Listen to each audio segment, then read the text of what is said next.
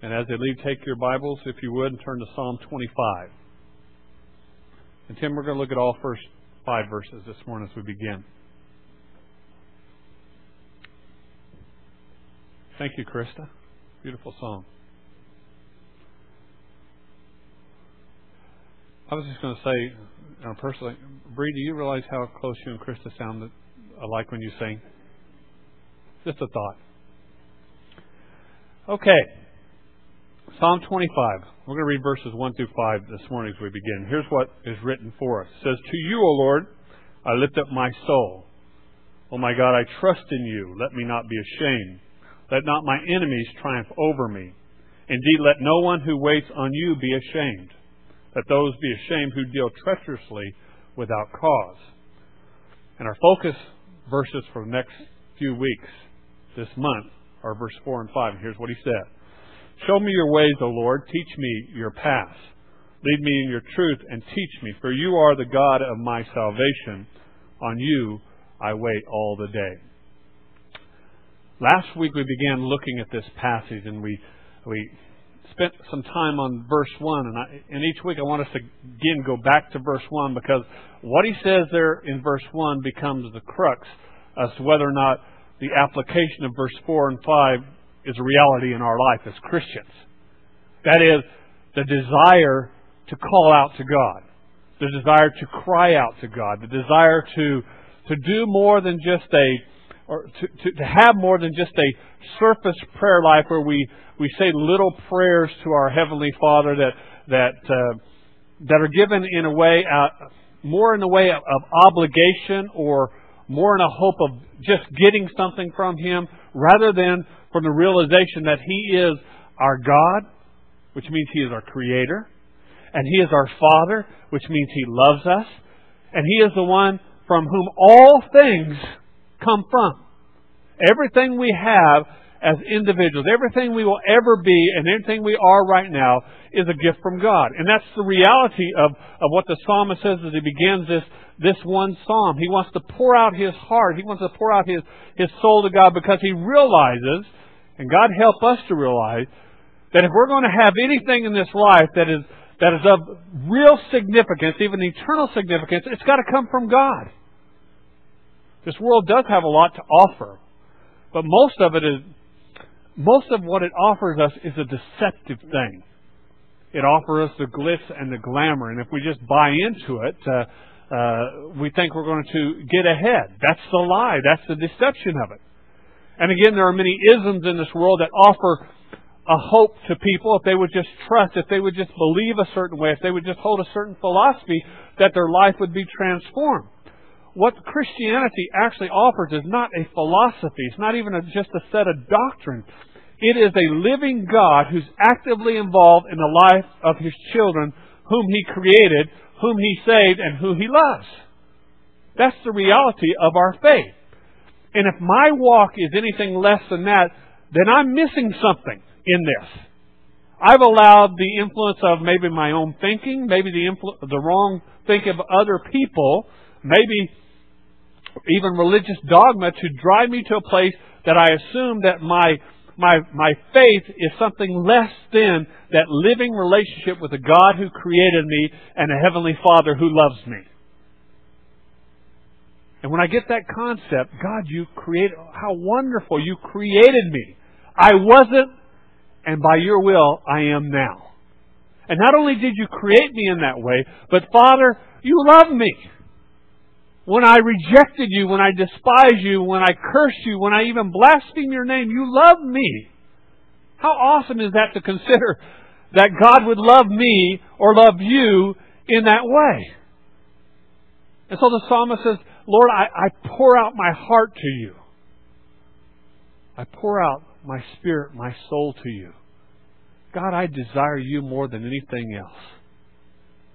And then we see that reflected in the continued prayer from this psalmist. Now I want you to think about last week's sermon.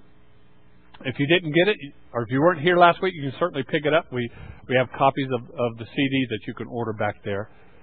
But I want to tie in last week's sermon with this week's sermon, keeping in mind the desire of the heart of the psalmist and what should be our desire to call out to God and to pour out to God everything that we are. In practice last week, we learned that he prayed. Look there in the first part of verse 4. He says, "O Lord, show me your ways. Show me your ways." And we talked about last week how the ways of God are the priority of God. And our prayer needed to be keyed sort of this way last week.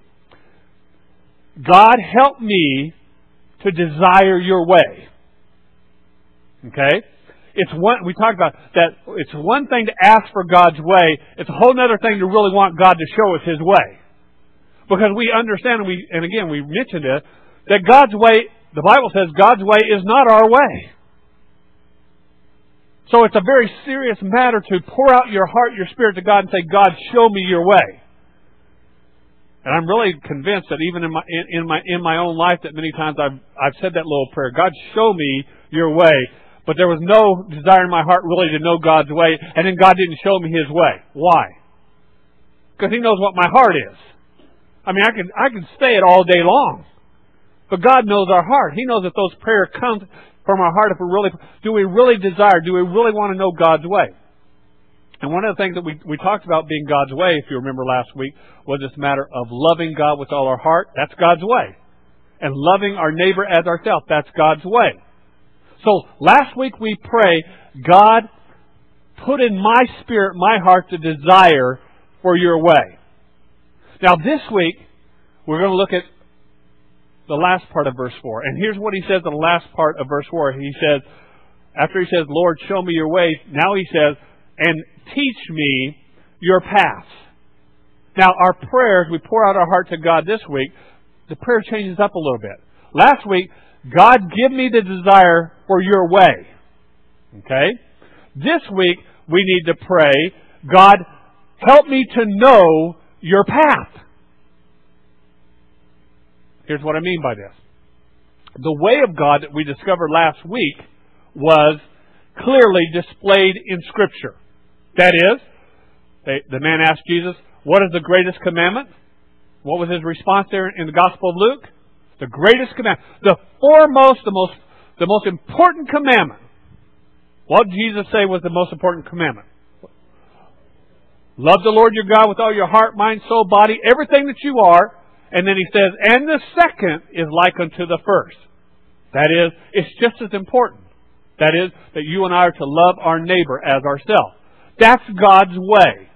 So I need to pray, "God, help me to have the desire to be obedient to your word, that I may walk in your way." And by the way, didn't Jesus say, "If you love me, you'll do what my word says. You'll keep my commandments." So, God's way is clearly written out for us. Now we have this issue of God's path. And I would say to you that so many times in our life, the path that God would have us go down is not written down for us. So, here's why I say a difference in prayer here. When I pray for God's way, I say, "God, give me a desire to obey your way." But when I pray for God's path, I pray, "God, help me to know what is your path." And we're going to talk about that this morning, the difference there and the distinction there, as we look about these two things. So the psalmist in his prayer today says, "God, teach me your paths. Show me your ways. What's important to you? What's primary to you? And now, Lord, teach me your path." Teach me your path. Let's talk about the difference between these two as we consider this morning. The difference between God's way in this passage, and I think in our own lives, and God's path shown to us in the Scripture. Here's what it is. God's way is what He does and what He calls us to do. It's in your outline there. God's way is what He does and what He's called us to do. What does God do? God, going back to our passage from last week, God loves, right? Would you agree with that? It's God's way to love. And God's way applied to us is reflective of what God has called us to do. It is a command of God that we love one another. It's not a suggestion. It's not something that's optional to us. We can't say, you know what, I'm going to choose today not to love, but I'll still be obedient to God. Impossible. Because it is a command of God that we love. And it's interesting that He says that we're not only to love God, that we're not only to love our neighbor, and when we talk about this neighbor thing, again, our Western mindset comes in, the neighbors on my right-hand side that I like a whole lot. They're easy to love. Those ones that are just like me. But notice what he followed up this passage when he says you're to love your neighbor as yourself, because the keeper of the law says, well, Rabbi, who is my neighbor? And immediately Jesus went into the story of the Good Samaritan, the heretic, the despised, the rejected, the half-breed, Samaritan. And in this story, it's quite interesting that Jesus chooses in His parable to make the heretic, the different one, the unbeliever, the half-breed, the hero. The one who demonstrated what it means to love your neighbor. God's way means that speaks of what God does and what God has called us to do. And if we don't do what God calls us to do, we can't claim to be people of God's way. And what God tells us to do, this book is filled with what God tells us to do. Some people want to sit around and say, I'm going to wait till God tells me something to do. It's always interesting to me how Christians always want to wait for a lightning bolt to come from heaven to tell us what to do. We're having enough trouble doing what it already says. Why would He tell us more when we have not been obedient to what He has already given us? God's way is what God does and what God has called us to do. I think it's interesting that Peter writes for us these words. He said, and of course they come from the Holy Spirit, says, you are to be holy just as God is holy. You want to know what you need to do in your life? What needs to be the priority in your life? The question needs to be, what does God do? And what is the priority to God? And whatever God does and whatever the priority that God has, should it not also be our priority? Should it not be also what we do? Because remember, God is not our disciple, our follower. We're His disciple and we're His followers. So whatever it is our teachers, our leaders, our Lord's priority ought to be our priority. And whatever He does is what we ought to be doing also. So when we talk about His way, it's what God does and what God has called us to do. Now, the distinction here, the path. Where the way is what God does and what He calls us to do, God's path is how He does what He does. And how we are to do what He's called us to do. Now see, that's why I made this little distinction when it comes to prayer. The first prayer, God's way. God, give me the heart to be obedient to your way. The second prayer, God, help me to know or understand what is your path. Where I can always go, I believe, to God's Word and say and see what God's way is, what's His priority, what He's about, and all those things. I may not be able to always go to God's Word itself and find a specific verse that says, okay, I've shown you my way through my Word, now here's how I want you to do it. Now I want you to see this, church, because here's where relationship kicks in. Here's where a vital prayer life kicks in. Here's where the reality of the need to pour out our heart, our soul, our spirit to God and just lay it all out there to Him so that we can be emptied out of the things that are our biases, our preferences, our hatreds, all of those things that get in the way of God speaking into our life. Now think about this. What we tend to do is we tend to say, okay, God, I read your Word. Your Word says that we are to love you and we are to love others. So now, God, it must be our work now to decide how we're going to love you and how we're going to love others. What the psalmist is saying is, as God has shown us His way, God will also teach us His path. So when God says, my command to you, my way or my command to you is to love me, I'm not only going to command you to do that, I'm going to show you how to do that. And when my way is to have you love your neighbor as yourself and even love your enemies, I'm not only telling you to do that, I'm also going to show you how to do that. You understand the distinction and the difference there? And the need for pouring out our heart to God in a couple of different ways. God, help me be responsive to your way, obedient to your way. But also, Lord, help me to be open as you teach me your path. I not only need to know what is important to God, I need to know how God wants done what needs to be done. And what we usually do, because we're religious minded, is we tell God how we're going to do what we're going to do for Him. We tell God what we're going to offer to Him. We tell God what's going to go on. One of the infamous ways that we Baptists have a tendency to do this and stuff is that, okay, I know we need to do this, and here's what worked in 1957.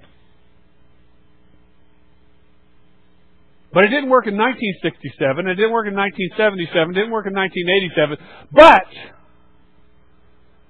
we're not going to do it another way because we've never done it that way before. We don't change just to change. What we do is remain open to the Spirit of God, so that as He has taught us His way, He will also direct us or teach us His path. And isn't it interesting that as you and I look at the Scripture, we find a variety of ways that God, or a variety of paths that God has taken His people down. A variety of ways that God has called His people to do things to accomplish His purpose that none of us would have ever thought would have been appropriate. And even people at that time may have considered them to be an inappropriate way to do that. So, here's what He teaches us. His way is His truth, that which is important to Him, and His path is the means by which He has called us to accomplish what He's commanded us to do. Take your Bibles and turn to Luke chapter 10 again, chapter 10:27. I want to use this passage all this time to give us to further explain what I'm trying to share with you today. Here's what He says. We've already quoted it today, but I just want to read it together. Luke chapter 10, verse 27. He said,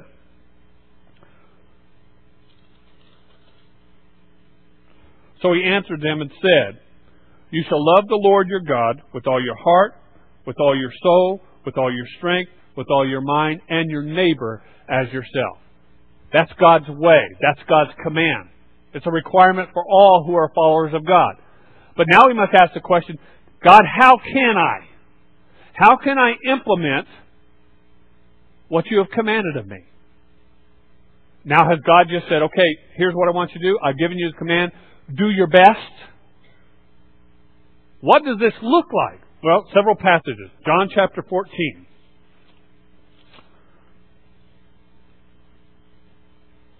What does this kind of love look like in action, according to the Scripture? John chapter 14 and verse 16. Here's what He says.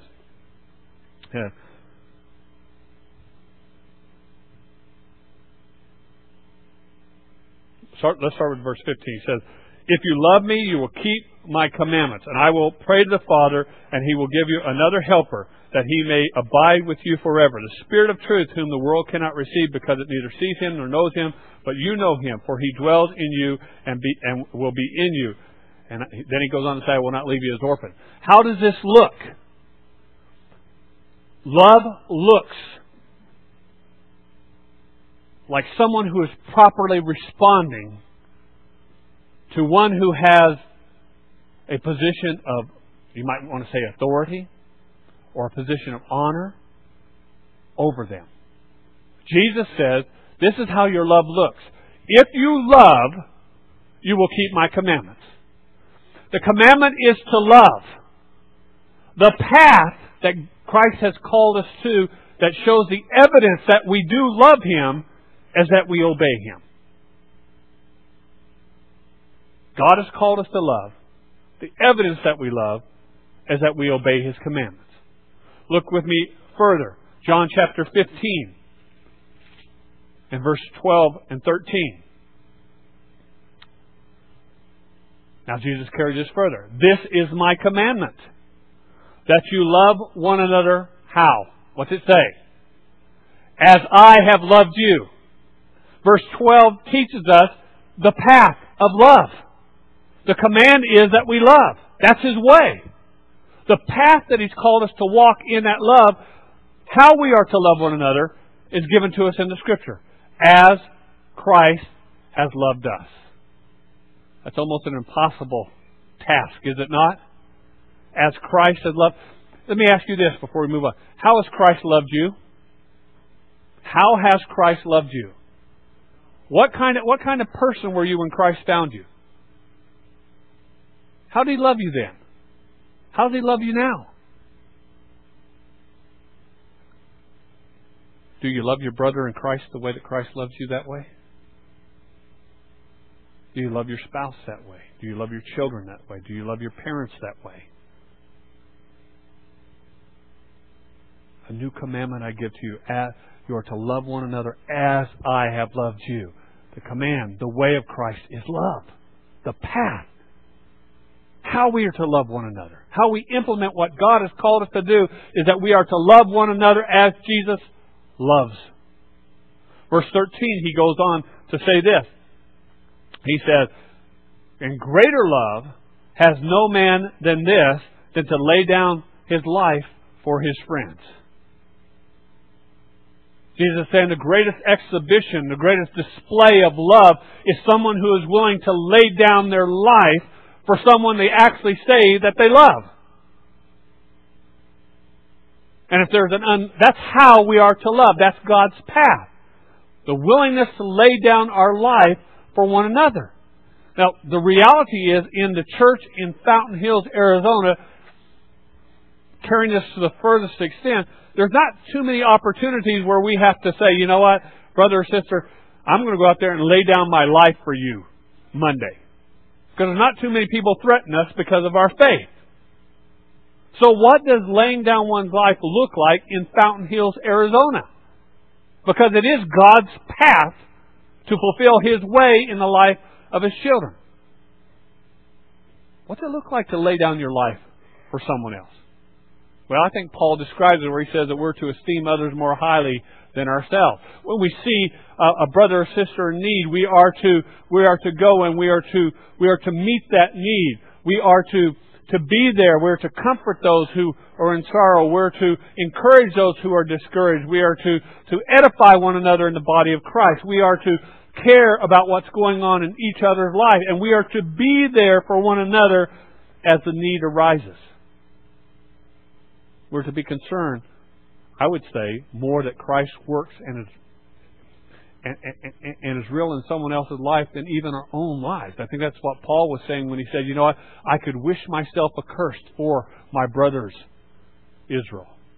It's an incredible statement.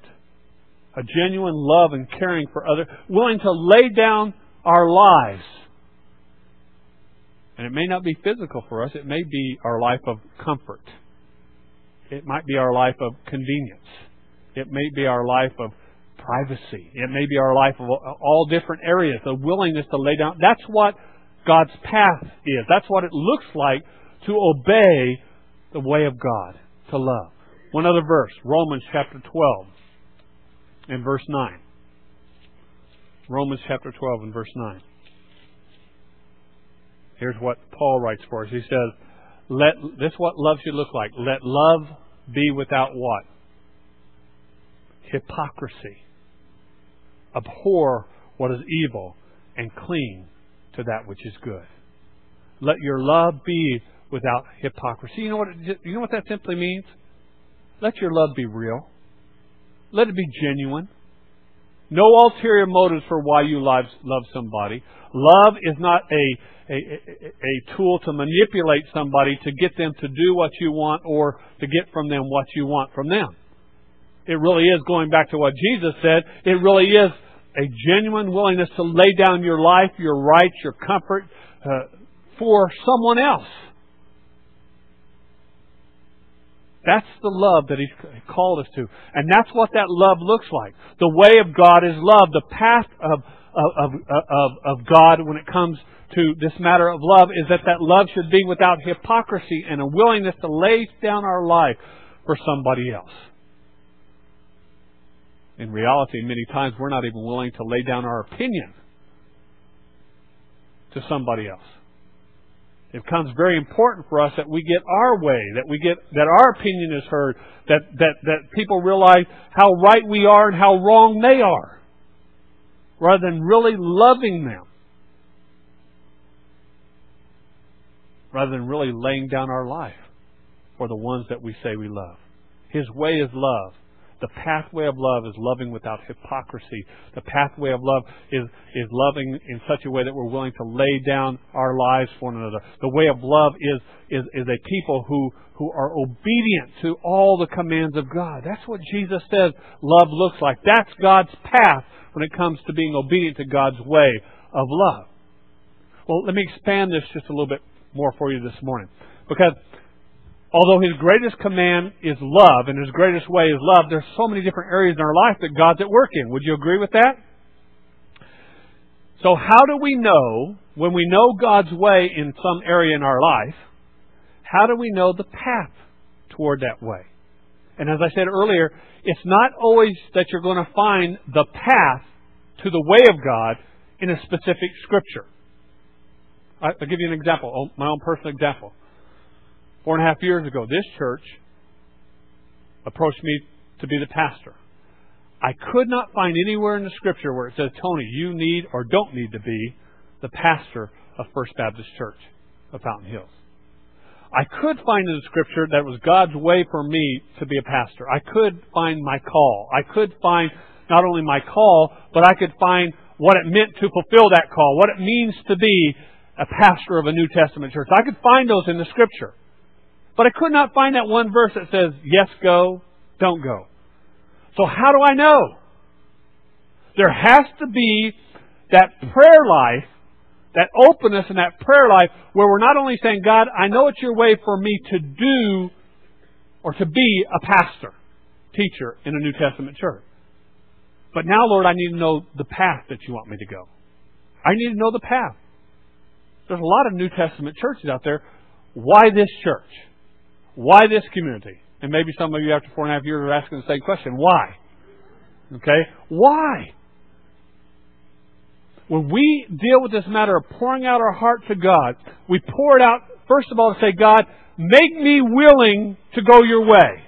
And then we cry out in our prayer time the same way the psalmist said, and God, show me or teach me your paths, so that I might not only know what is right before you, but how you want me to do what is right before you. And again, in the Scripture, there's so many examples, so many varieties where God did what was unusual. I got 4 of them very quickly for you. 4 of them that you find in Scripture. One I shared last week. The first one is to me, I use it many times because it's one of the most incredible ones, and that's Jericho. In Joshua chapter 6, you have the story of Jericho. How did they take Jericho? We talked about this last week. How did they take Jericho? So you're telling me that walking around at one time a day and then on the 7th day, the 7th time, that's how they took Jericho? I would say to you, no, it's not. No, it's not. God took Jericho. God took Jericho. But how God led His people to respond to Him and how He was going to take Jericho, clearly you and I would have to admit is a very unique way to take a city. In other words, it doesn't seem the proper way, does it? It doesn't seem the proper way. Nobody has ever won a battle before by doing what they did at Jericho. As far as I know, nobody has won a battle since by doing what they did at Jericho. Maybe you're aware of something I'm not aware of. But here's what I want you to see. God's promise or God's way was that He was going to give His people the land. Everybody got that? Part of the covenant, part of His way. I'm going to give you the land. But as they went into the land, they would have to also conquer some of the cities that were there. And God said, I want you to drive out the inhabitants of that land. But note, that's God's way. But God's path was clearly unique. Because in every step of the way, to fulfill God's way, God desired for His people to seek Him concerning how they would do, or how He would do through them what He wanted to be done. God never just says, here's my way, do your best. He never just says, here's what's important to me, now you do everything in your power to fulfill what I say is important to me. God always says, here's my way, here's what's important to me, here's my priority, and not only am I going to give you my way and my priority, but I'm going to be working in your life to show you how I want to accomplish that in your life also. See, we talk about an intimate relationship with God. We talk about this ability to speak with God and to receive from God, but we practice it very seldom. You say, Pastor, you really believe God can speak to someone in their heart and lead them specifically and directly? You bet. If not, I don't know what this is all about. See, we're so afraid of someone saying, God told me this, because we think they're automatically assuming to be a prophet, or they're going to say something in their life we don't like them to say in their life, that we miss it. We have a living Savior. We have the Holy Spirit of God who indwells us, who the Bible says, we'll talk more about Him next week, but who says that He reveals God's truth in our life. And that He speaks in such a way in our life that He guides us. I'm saying that you and I as the children of God ought to be hearing from God daily. That's what prayer is all about. That's what this relationship is all about. When we come back to this Psalm chapter 25 and verse 1, when is the last time we poured out our heart to God? When's the last time we really wanted prayer? God intended for His people to take the land, the promised land, but He intended for them to trust Him in how to do that every step of the way. There's another Old Testament story. 2 Kings chapter 5. There's this king by the name of Naaman. Familiar with the story? Naaman. Okay? There was a prophet in the land. Anybody remember the prophet's name? You can get the first part right easy. Now let's get the second part. Elisha. Yeah, with the SH. Okay. Elisha. Okay. Naaman had this problem. Anybody know what Naaman's problem was? He was a leper. He was unclean. Literally, his skin was falling off of his body. Now, that's not a very pleasant thing for someone who's supposed to be leading a people. It's not very, inspiring. Our king is falling apart, yet he wants to lead us, type of thing. Now, again, he can't help that he had leprosy, but you understand the impact that could have on the troops and everything. Okay, so Naaman sends his servant to Elisha to ask what he can do to get rid of the leprosy. Remember what Elisha's response was? Very quickly, he says, "Naaman, here's what you need to do to get rid of that leprosy. You need to go to the Jordan River." How many of you have been over the Holy Land? Jordan River is a dirty little river, isn't it? Okay? And Naaman thought that too. You need to go to the Jordan River and you need to dip yourself 7 times in the Jordan River. Wait a minute. No, it's never been recorded before that someone had to go to the Jordan River. It's never been recorded before that 7 times. And I would almost say to you, let's suppose there were 2 lepers right there. Let's suppose one was Naaman and one was you. And you were there in that day. And you overheard the prophet say, "Naaman, go dip yourself 7 times in the Jordan River and you'll be healed of leprosy." You say, "Oh, that's the key. That's what I'm going to do." And what you do is you run down to the Jordan River before Naaman gets there and you dip yourself 7 times in the Jordan River. I'm wondering, do you think your leprosy would be gone? Why or why not? Listen to me. Naaman was seeking God's path. The prophet of God showed him how to do what God told him to do. And because it came from God, that was God's path for Naaman. And remember, first of all, he refused to do it. He thought, well, that's crazy. I'm not going down that dirty river and do that.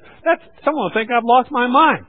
And remember I love what his servant says. It says, King, if he asks you to give a great prize, if he asks you to give him great riches in order to get rid of the leprosy, you would have done that and not even, it wouldn't have been. But all he's asking you to do is go jump in the river. I was going to say go jump in the lake, but go jump in the river.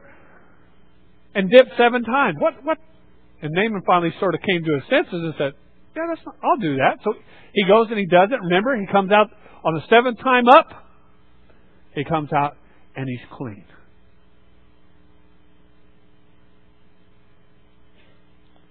There was no written down scripture at that time to tell Naaman that the way for him to get rid of his leprosy was by dipping in the river. He had to hear the voice of God.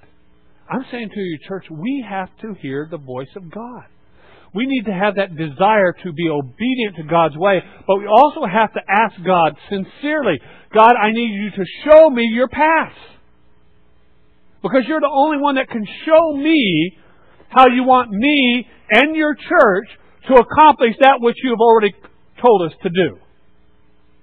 See, church, what I'm saying is we need God today alive in this church to know not just what He wants us to do, but how He wants us to do it. Another unique way that God showed Himself. Matthew chapter 1. Does it not amaze you the way that God chose to save the world? Phyllis Craig and Dean had this great song. It's called "It's Such a," or is it For Him? One of the two. The song is called "It's Such a Strange Way to Save the World." Anybody heard that?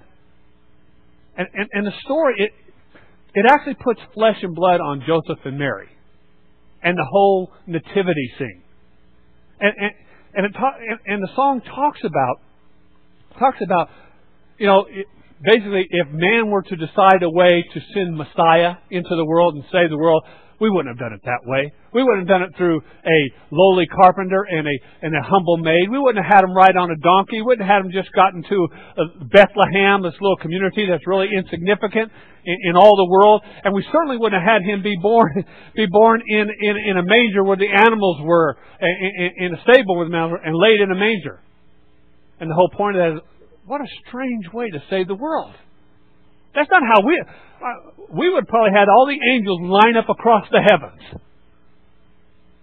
with their horns and start blowing those horns loud, and we'd have the great light show and all this kind of stuff happen, and then all, right at the apex of everything that's happening with this great display, boom, Messiah shows up. That's how we would do it. That's a way for Messiah. But you read in Matthew chapter 1, and we see God's plan. It wasn't God's plan to do it the way we would do it. It wasn't God's path. You see, it was God's way to save the world.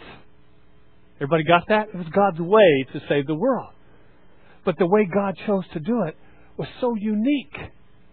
It stands alone. We would not have done it in that manner. Yet just as God gave Israel Jericho, just as God healed Naaman of leprosy, now we have God saving the world in a way that we wouldn't have come up with. Final example, 1 Corinthians chapter 15. In that, Paul describes the first 5 verses of that book. He describes the gospel. Jesus born of a virgin. Jesus died for our sins. Jesus rose from the dead. This is the gospel by which we are saved. Can anybody in here explain how the gospel works?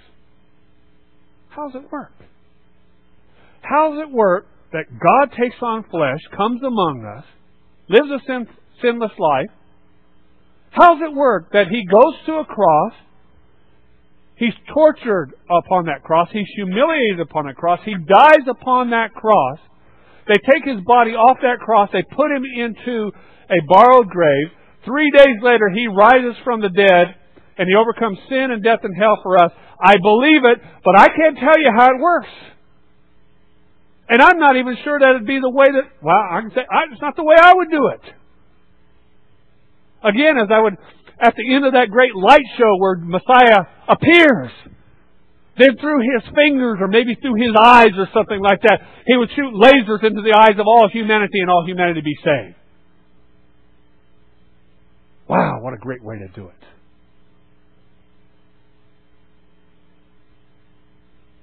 But that's not how it's done. There had to be a cross.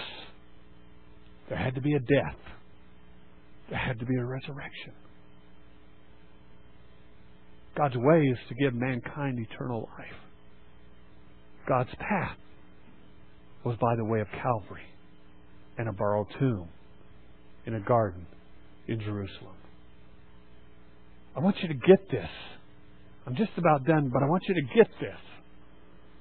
We talk about God's way, and God give us a desire to be obedient to your way in every area of our life. And I can't get to that place of real desire until I'm willing to do what the psalmist says, that is to pour out my spirit to God, to cry out to God, to ask God to empty out that which is in me that is contrary to His way. And I continue in that crying out to God by saying, and God, teach me your paths. Show me what your paths are. And I must again pour out my spirit in that way, and my soul in that way to say, now God, take those things in me that stand in defiance of your path. Take that attitude of, this is the way we've done it, this is the way we'll do it, and this is the way we'll always do it.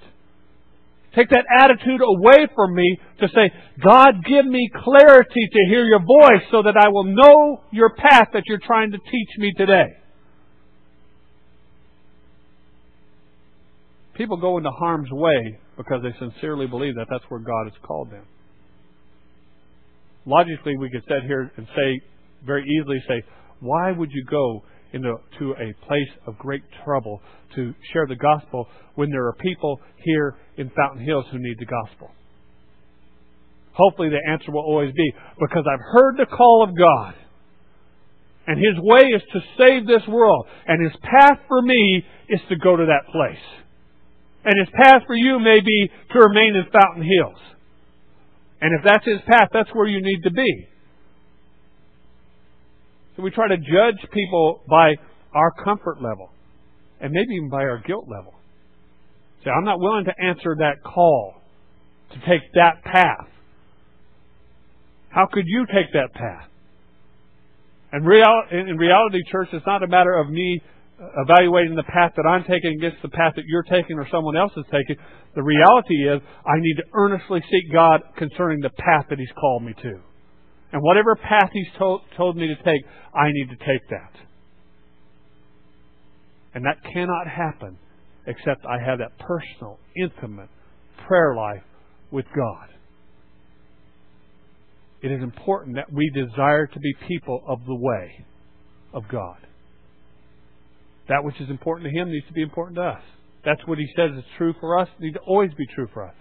But it's also, and I would say equally important, that we be a people who desire to be taught by God how He wants us to do what He wants us to do.